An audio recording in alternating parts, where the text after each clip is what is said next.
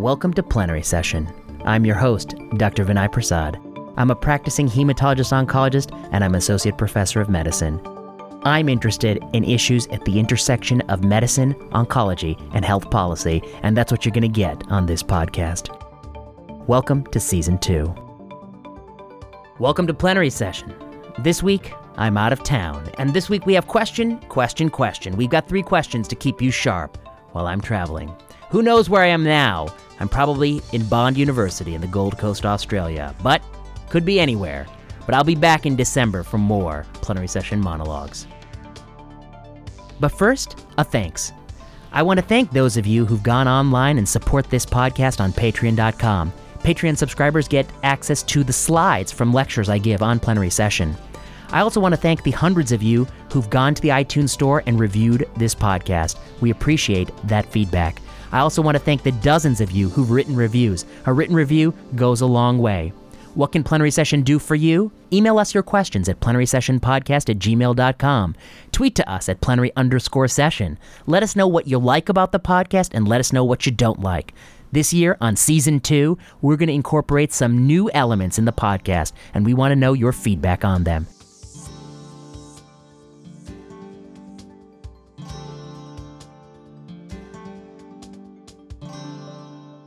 I'm back in Plenary Session HQ with Ian Straley for Question of the Week. This is inspired by the Step 2 USMLE CK examination. Ian, how are you? I'm doing really well. Excited to be back for another round of Questions with a Medical Student. Questions of the Week with a medical student. That's questions of the that's Audrey's segment. That's Audrey's segment. This is Questions with a Step 2 ready medical student. Correct. Have you taken the exam yet? Getting close. When is it? About a month from now. A little less than a month. You're studying for a long time. Yeah, about 3 weeks left. I thought the old saying was Step 1, 2 months, Step 2, 2 weeks, Step 3, number 2 pencil. Is that right? I have heard that from you once before. I like to say it. And I think from you. I've heard something similar. Yeah. From other people, which good. is so if you whatever time you took for Step 1, just divide it in half. Yeah. For Step 2, and then the number 2 pencil thing, I haven't heard that before. So that's all you. I guess I'd say that even though the amount of time that we study for this and the stakes may be lower, the content is probably more interesting than Step 1. We haven't done a segment on this podcast, Step 1 questions, but maybe we should. It would be interesting. Yeah, I think Step 2 questions are, like you said, more a little more interesting, a little more clinically relevant. Mm-hmm, definitely. Yeah. And it's been easier, I think, doing hours on end of these type of questions than studying for Step 1, which felt a little more esoteric, and a lot of the things I thought, I'm probably never going to need to know this again. And you're probably right. You were right about that. Yeah. All right. Tell us, what's the question this week? So this week, we're going to talk about sensitivity and specificity, every medical student's favorite topic. Oh, that's right. So this is... It's great for listening after lunch. Yes. Yeah, it'll wake you right up. Okay, so here we go. Okay. A physician on an internal medicine ward notices that several of his patients have hyponatremia without any associated symptoms. Mm-hmm. Severe hyponatremia is often defined as less than 120 milliequivalents per liter, and it is associated with altered mental status, coma, seizures, and it warrants treatment with hypertonic saline. Mm-hmm. However, because some of his patients are chronically hyponatremic with serum levels less than 120, but they're asymptomatic, he's considering decreasing the cutoff for severe hyponatremia down to less than 115 milliequivalents per liter. Mm-hmm. So, changing this cutoff from 120 to 115 would affect the validity of serum sodium in predicting severe hyponatremia in which of the following ways? So, lowering the cutoff to 115 would increase the specificity and decrease the negative predictive value, decrease the specificity and increase the negative predictive value, decrease sensitivity, increase negative predictive value, increase sensitivity, decrease positive predictive value, etc. So maybe the best way to look at this is first looking at what does it do to specificity, and then what does it do to positive and negative predictive value. Wow, okay, so the question is, we're in awards where hypoglycemia is defined, severe hypoglycemia is defined as a milliequivalents 120 per liter or less. So Correct. that's 120 milliequivalents per liter, that's the cutoff. What would happen if you lowered that to 115? Okay, keeping in mind that not everyone who has less than 120 is symptomatic from it. Okay, so let's think about this. Sensitivity. So sensitivity is the ability of a test to pick up people who are positive to test positive. So among all the people who are positive for the condition, what percent test positive? And the answer here is that the easiest way to improve sensitivity is to have a very permissive cutoff, is to go the other way. So if it was like 150, then you're increasing your sensitivity because you're going to find that hypoglycemic symptomatic patient who was 121. Everyone can be hypoglycemic, right? Yeah. So I mean, that's the easiest way to increase sensitivity. Okay. Specificity is the opposite. Specificity is the proportion of people who don't have the condition, who don't have severe hypoglycemia, who test negative. So if you make something more stringent, so make it from 120 to 115, you're making the test have increased specificity. You're increasing the specificity because the people who, among all the people who are negative, more of them are now likely to test negative. Correct. You're making the standard more difficult to meet. Therefore, people who are sort of borderline or might not be included in some studies or by some measures, they're going to fall out. But people who and that's going to be more negative people there, yeah. Right. And the people who really are severely hyponatremic in this case would be more likely to be included. Now you're getting the positive predictive value. So let's talk about those two. Uh-huh. Okay, so the positive predictive value is among people who test positive, what percent are truly positive? Right. If you test positive, what's the probability you're actually positive? And I think what you're doing here by lowering the cutoff is if you test positive, you are more likely to have the symptomatic condition. You're increasing the positive predictive value. And the negative predictive value is the opposite. If you test negative, what's the probability you actually are negative? You don't have the symptomatic condition. And in this case, I think you're decreasing the negative predictive value because you are making it more likely that there are some false negatives who are testing negative. Correct. Yes. So the answer would be decrease sensitivity, increase specificity, increase positive predictive value, and decrease negative predictive value. That's exactly right. But then the question is, which answer has all those things in it? We'll just go with choice A. Is that the one? Yeah, that's the one. Okay. Yeah, so like you said, the way we were taught is that specificity and sensitivity are properties of the test itself. Correct. Whereas negative predictive value and positive predictive value are affected by the prevalence of the disease. So it's more about the likelihood that the individual with that test result actually has the disease or not. Right, because you need to know the ratio of true negatives to false negatives for positive and negative predictive value, and true positives and false positive for positive and negative predictive value. You need to know that ratio, and that ratio is in part dependent on the population characteristics. But sensitivity, the proportion of people who are positive who actually are identified as such, and specificity, the proportion of people who are negative who are identified as such, these are independent of the prevalence of a condition and are actually characteristics of the test itself. That's good to know. Yeah. So what's the way somebody can learn this? I think you have to, you have to sit down and do some writing. It's probably not best learned in an auditory format. It's a visual thing to learn. Yeah, and I think, multimodal learning for me is what it took. Just seeing it a number of times and then thinking about it in different ways. A mnemonic that was helpful for me was so spin and snout. Okay. So specificity, spin, SP. Specific test, rule in. Yeah, if a test is specific, and if it's positive, you can rule it in. Okay. And then snout, for sensitivity, the sensitive test is negative, you can rule it out. Yeah, that's a good way to put it, yeah. And I think historically, one of the testing paradigms of medicine is you initially go with a sensitive test, and then you do a confirmatory specific test. That's often the case, or it had been at least in many disciplines. Okay. All right. Makes sense. Yeah. Thanks, Ian. Thanks for coming on for Question of the Week. Great. We'll see you next time. I'm back in Plenary Session HQ with Sven Olsen for Question of the Week, Hematology Oncology Boards Edition. Sven, it's been ages since we've seen each other. In fact, we've recorded 4 in a row just now. Yeah, I know. So tiring. I'm still wearing my not work-approved shoes. Yeah, and I mocked you for that on a prior episode. But I just want to point out, when Ken Jennings won all those Jeopardy episodes, I think he had to record 5 a day. That's pretty good for Ken Jennings, and I have a lot more respect for Ken Jennings now. Am I allowed to comment on your skin tight bike pants that you're wearing? First of all, the pants are loose. It is just the calf portion that is in fact a bit on the tight side to prevent the dreaded pant leg and chain. Yes, as a fellow cyclist, I can totally appreciate that. The pant leg and chain is death. Oh yes, it's a game over injury. So, on that inappropriate comment on your attending's attire, let's go to question of the week. What do you got for us, Sven? Okay, we're continuing our trend of GI cancers here. This is a 65-year-old man. He has a history of GERD.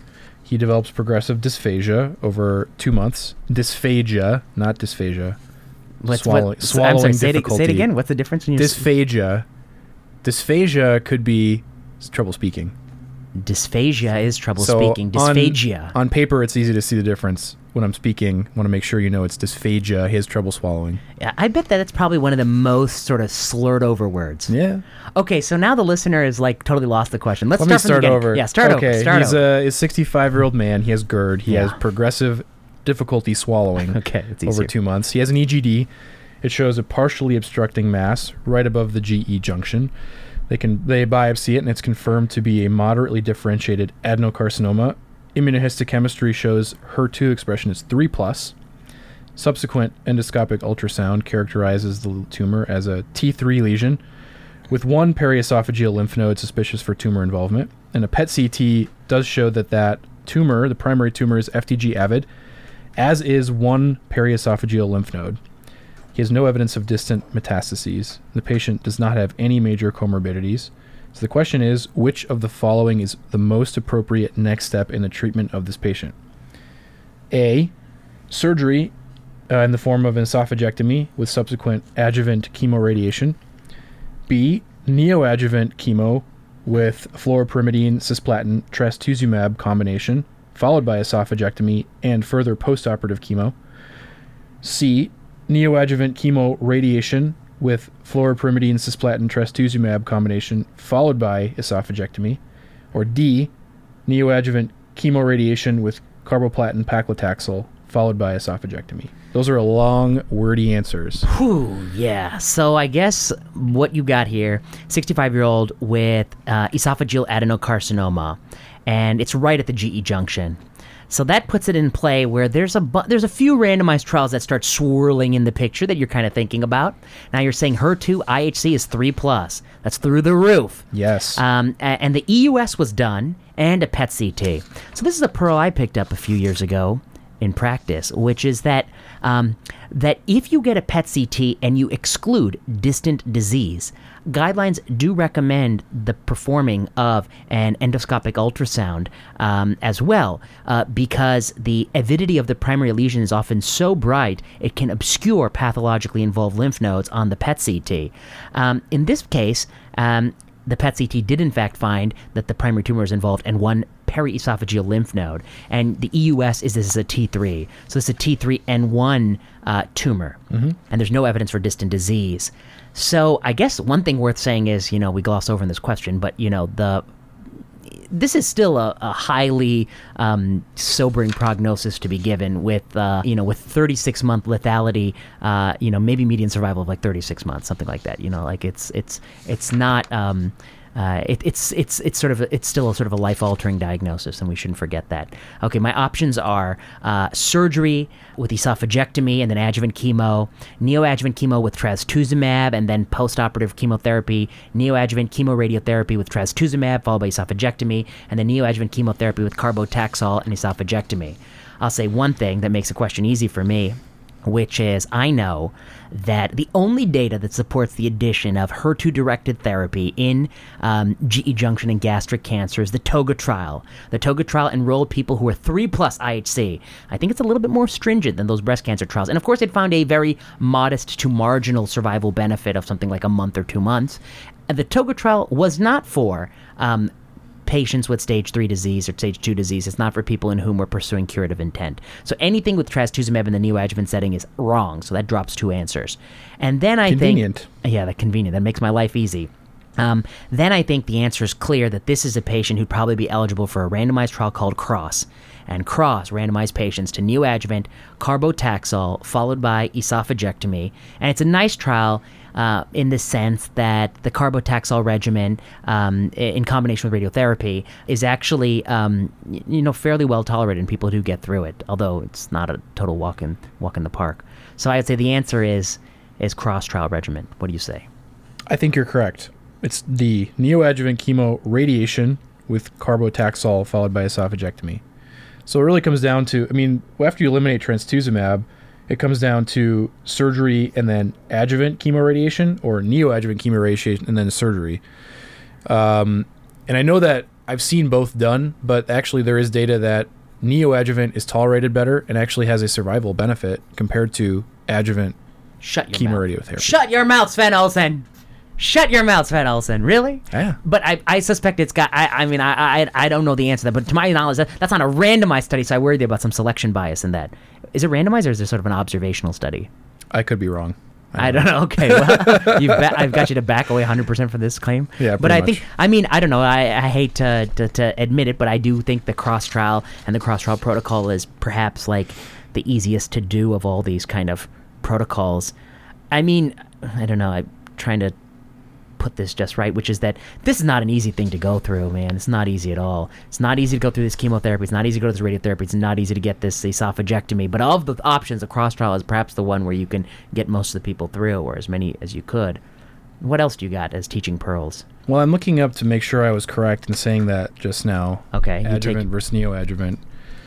And then let's talk I will about say magic. that there actually was an ASCO abstract this year, the HERFLOT trial, single-arm phase 2 trial of FLOT plus trastuzumab for local regional esophageal cancer. Uh-huh. They didn't really report anything other than mostly the kind of R0, the rate of R0 resections and PathCR rates. And they were comparable to CROSS trial, essentially. So the PathCR rate was like 22% in this trial, and I think it was around 29% in CROSS. Rate of R0 resection was 93%, but they didn't have PFS or OS data. And they don't have a control arm. Nope. They don't have a control arm. And but there are other trials currently ongoing to look at this. Yeah, I'll tell you what's going to happen. Okay, tell me. They're going to fail. I'll tell you why they're going to fail. I don't know. This is like this is a total non-board review sanctioned answer. But they're going to fail because you're taking an agent that in the metastatic setting is not that impressive. And trastuzumab is impressive in some settings, in the metastatic setting like breast cancer, and in that setting there is an adjuvant benefit to it. But when you're taking a drug that is a very, very marginal drug. And in my knowledge of every single randomized control trial ever run in the history of oncology that took a marginal targeted drug in the metastatic setting and applied it to the adjuvant setting, they have all been negative. Avastin, cetuximab, every drug that's marginal targeted in the metastatic setting will fail in the adjuvant setting. The only successes we've had from targeted drugs in the adjuvant setting, imatinib in GI stromal tumor, where it's a very potent drug in the metastatic setting, and trastuzumab in breast cancer, where it is also kind of a fairly potent drug. So I think they're going to be negative. And that's why these uncontrolled studies they're super useless. And actually somebody needs to write some like really nice article about where uncontrolled studies actually have like no real value. But anyway, that's another aside. So what else did you discover? I discovered something to back up my claim. Okay. This is from Annals of Surgical Oncology, 2012, by Ando et al. Randomized trial comparing postoperative adjuvant chemo with cisplatin 5-FU versus preoperative chemo for localized or advanced squamous cell carcinoma. And what's the preoperative chemo? Cisplatin 5-FU? Same. Okay. Eligible patients with clinical stage 2 or 3 squamous cell carcinoma were randomized to undergo, this is squamous only, surgery followed by or preceded by chemo with cisplatin or 5-FU. What's the sample plus size? 5-FU. It was 330 patients. Okay, that's decent. And let's see, overall survival in group 2, neoadjuvant, was superior to that of group 1. They don't actually give numbers, but it was significant by a p-value in this abstract. That's and you know what? I just want listeners to know this is what the future. This is what people really. These statisticians are going to murder us for saying this. If you're not quantifying the magnitude of benefit, but you're giving a p-value, people are going to blow their top. Wait, but if you'd let me continue, I actually have numbers here. Okay, Updated analyses Yes. showed that the 5-year overall survival was 43% in the adjuvant chemo, 55% in the neoadjuvant chemo, for a hazard ratio of 0.73 with a p-value of 0.04. 99999. But that was the evidence. 0.04 or 0.04999999. 0.04. There was only 2 significant figures. Oh, okay. I have yet to see a paper that reports the p-value out to more than 2 significant figures. Okay. Well. So anyway. But I guess what I'd say about that study, to put a few caveats where I think it's kind of interesting, is one, like we don't really just use platinum and 5-FU as sort of the chemos in any of these regimens. It's not in MAGIC. It's not in CROSS. It's not in the French. And then the other thing I'd say is... Well, MAGIC, ECF. But you got the epirubicin. Yeah, okay, but... Okay. And then the next thing is squames only. And the thing about squames in this setting is, like, I think a lot of us do think that there might be some subset of people with squamous that you can cure with neoadjuvant chemoradiotherapy, and that the surgery might even be able to be spared, so perhaps someday in the future. It's the adenos that you don't think you can cure with the chemo-RT. And the other difference in this trial I just cited was that there was no radiation involved. Oh, and there's no radiation. Okay, but it's good to know. And I don't know. I mean, I think there's something interesting there going on, which is maybe biologically, for these kind of aggressive cancers, there is some value to trying to get the chemotherapy in prior to sort of a very difficult surgery that may affect your ability to eat and drink and get nutrition afterwards and tolerate chemotherapy. I mean, in the absence, other than that, I'm not sure actually then where they are getting the answer to this question, other than the fact that there is the CROSS trial that shows such great outcomes. But comparing answers A to D, either adjuvant chemoradiation or neoadjuvant chemoradiation, that has never been studied. That's never been studied to my knowledge. There's no... I know why that's wrong. A is wrong because if you get surgery, you don't get chemo-RT on the back end, you just get chemo. Right? There's no trial of chemo-RT on the back end. Actually, right. There is the McDonald. Is the McDonald study like that? My guess is most people would pick neoadjuvant chemoradiation simply because the CROSS trial is so well known. Hold on, no. I misspoke, actually. So the McDonald regimen is that way. So yeah, the McDonald, 2001, surgical resection of adenocarcinoma of the stomach, which included some people with GE junction, were randomized to surgery or alone, or chemo-RT on the back end, survival benefit for chemo-RT group, suggesting postoperative chemoradiotherapy is considered in all patients who have undergone curative resection. But there's one thing different, which is I bet the surgery was different. Let's see. I don't know why you couldn't do that. Makes it an interesting question. It makes an interesting question. Yeah, why can't you do an esophageal? I think you can't do. I think this surgery they have to do more than esophagectomy, remove the stomach too. Like I said, I think most people, like myself, picked the last question or the last answer simply because that looks familiar to me. Yeah, I think it's because the surgery is wrong in this question. All right. Well, all right, Dr. Olson. Thanks for that question of the week. You're welcome.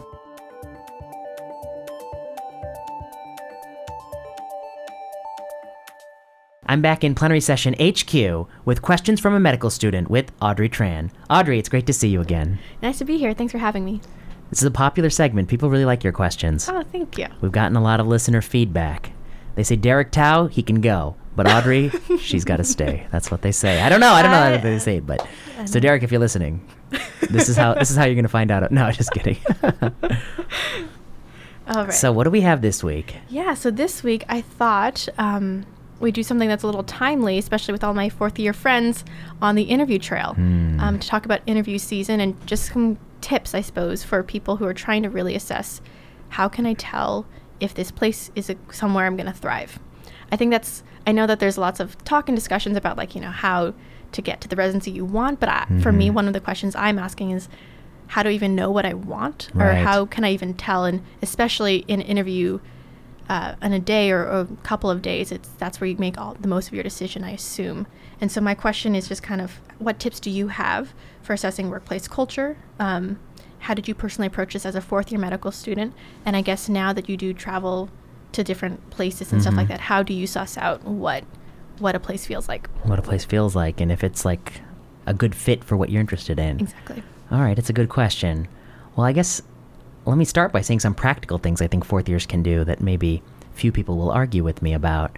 But, once you've decided what specialty you want to go into, you should make a list of all the places you want to apply. And no matter what you're going into, unfortunately, that can be anything from 15 to maybe 50 or 100 places. If you're maybe in dermatology, there could be a lot on your list. And I like to say that at the outset, however many places are on your list, you should kind of sit down and just make a hierarchy of like where you'd prefer to go based on maybe geography, what little you know about the program, and just make a rank list. And then the reason you do that, I think, is because as the season progresses, you're going to be getting offers of interviews, and you're going to get them fast and furious. And every time you get an interview, I think you should just go ahead and book that date and time as you get them in real life. But know in your mind that you're probably only realistically going to be able to go to like 8, 9, 10, maybe 11 interviews. And what that means is, as you get interviews on the top of your preference list, they can knock out interviews on the bottom. So let's say you've gotten 8 interviews and they're distributed, and you want to do kind of 8 interviews, and that's what your advisors say is reasonable for your specialty choice. Then you get a 9th interview. If it's below the last entry on your list, then you don't even take it. But if it's up high on your list, you take it, and then you call the last person and say, look, I have to drop out. So that you're constantly in real time. At least you're going to go to the 8 that are at your outset your preference. Then what I encourage people to do is once they decide on how many they're going to go on, as you go through the process, every time you interview at a place, you should just rewrite your rank list into like a book. Because someday, maybe not in that moment, but years from now, maybe you'll look back and you'll say, wow, it really changed a lot. Like I didn't know all these things and it moved in all these different ways. Okay, so that's just like a practical thing you can do. Then I think what should you look for? I guess I would say that I think it's important what you said, which is that the interview is a two-way street. We think so often like you want to make a good impression, but you can't forget that they have to make a good impression on you. It's really like you have to decide if you want to be there. And so to that end, I think you should be quite frank in the kinds of questions you ask. I guess at the level of residency, a lot of things are kind of taken off the picture, which is that, salary is going to be the same everywhere. They're held through some monopolistic rules at some flat rates. But I guess what you can probe is, in your first year, how many months of service do you do? Those often are largely standardized too through different accreditation bodies. But I think you need to get a sense of what is the second year and third year like? What are the research opportunities like, if that's what you want to do? What is the clinical training like? How many hospitals do you rotate at? How often do you go to those hospitals? Do you ever cover multiple hospitals? How often do you take call? When you take call, how often do you get paged? Do attendings cover their own pager, or do you have to cover outpatient calls as well? What is call like? And then kind of this intangible of, asking people and kind of looking to see, do people look rested and happy? When you go to morning report at a case conference, are they engaged? Are they having a discussion that you wish that someday you'd be a part of? And that kind of intangible quality, I think you can pick up. You allude to the fact that I travel more than I'd like to, unfortunately, to give like lectures, and then every time I go places, they always have me meet with different people.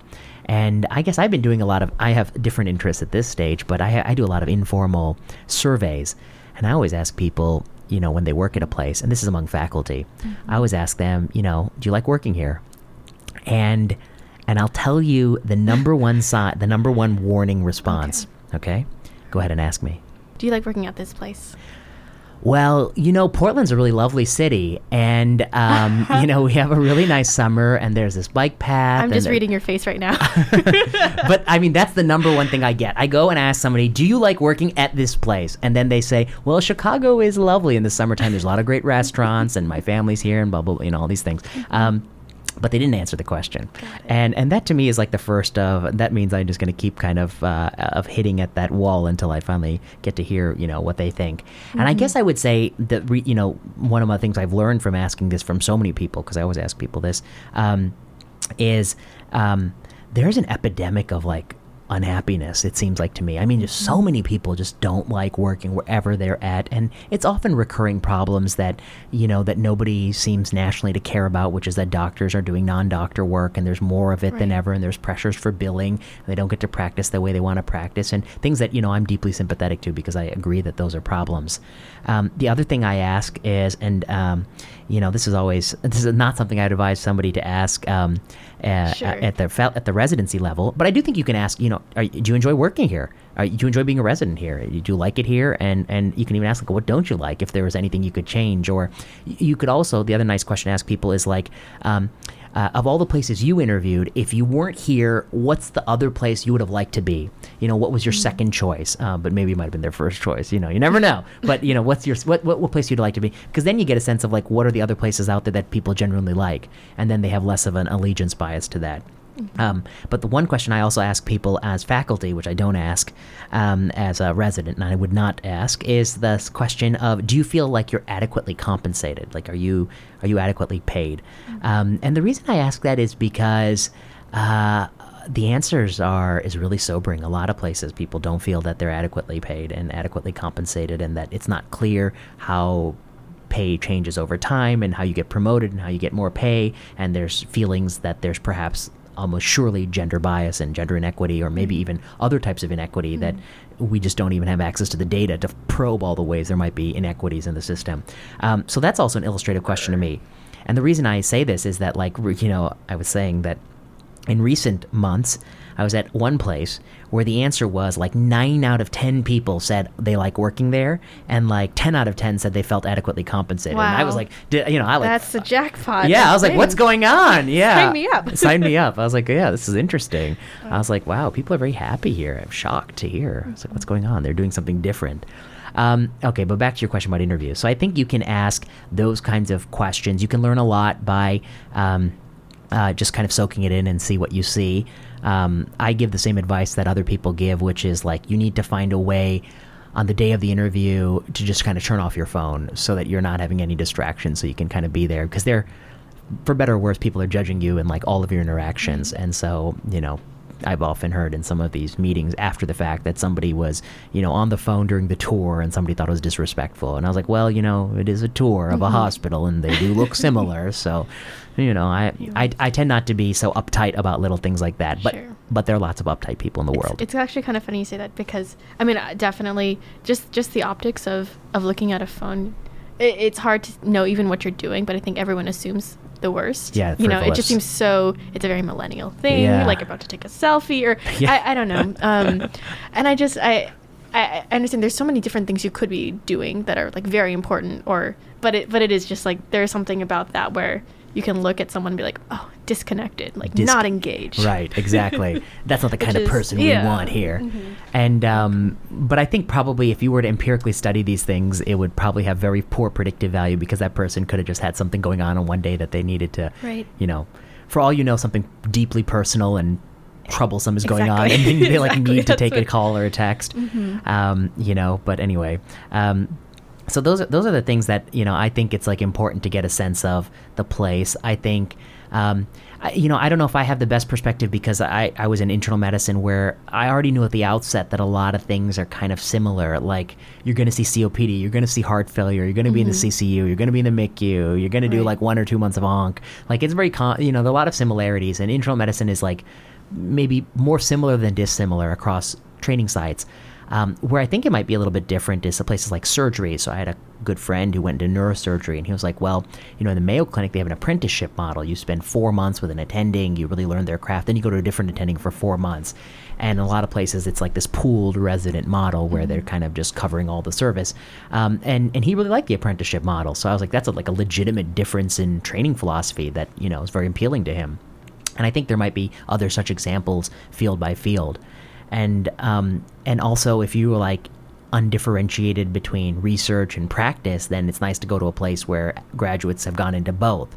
And that probably was true for my training, because I went to Northwestern University, and it was really a place where people did go into research, but a lot of people went into practice. And so that was good for me in that sense. And then I think, I don't know, I put a big premium on like you need to be at a place in a city that you have friends and family, and that part of your life will be intact, because residency is a very grueling time already. And it is nice, I think, when like if your parents come over and drop you off some food, like that goes a long way. So I think I do take that into account. And then I think I don't put tons of stock in this, like go to the place with the best reputation. But if you were to put stock in that, I think obviously it's most important for the last place you train rather than the first place you train. It's like people care most about like the last fellowship you did. Oh, that's interesting. Yeah, and in terms of faculty positions. What do your friends say about this process? Oh, I feel like it's funny because I feel like they're so tied to their emails right now. Or they'll say like, I feel like the minute I get an email, I need to respond. For like booking interviews? For booking interviews. Yeah, because they book fast. So it's a different type of vigilance, I suppose. Yeah. It's just exhausting, I think, to kind of schedule your life. And so most of my friends, we play in a band together. But like, we've had to like downsize because everyone's in away rotations and like planning all these. There's no brass anymore. No brass. Exactly. No brass. We're sounding thin. Yeah, sounding thin. Yeah. but I think what it is just that it's just a lot of information. You're getting all these things, and you're trying to look your best and like present your best. But I think it's had the decisions haven't really hit them, or that capacity to be like, I know what place I want. It's more just like I'm just trying to get through the next few months and making sure that like all my like requirements for school are satisfied, as well as all the things I need to do in order to succeed in this trail. Yeah, but it's a long time too. It's a long time. So. The last thing that it made me think about is the one thing that I would say you should go to, like you shouldn't skip, are like the evening meet the fellows, meet the residents, those kind of events the night before, the night after. Like that is gold to go to in terms of getting a sense of the culture of the place and getting people to kind of speak more freely and extemporaneously about their experiences. And so I think that like you do yourself a disservice if you just shoot in for the interview and shoot out, without taking the time to go to those things and kind of get a sense of like what this place is like.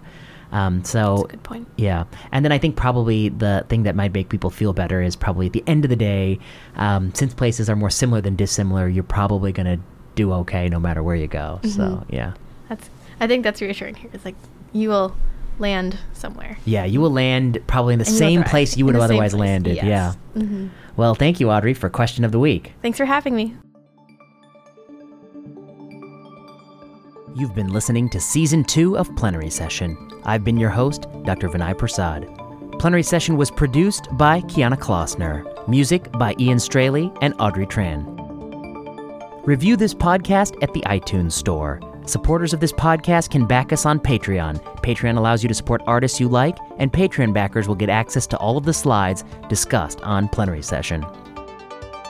Got questions for the show? Tweet to us at plenary_session or email us at plenarysessionpodcast@gmail.com. We love fielding listener questions. Thanks for listening.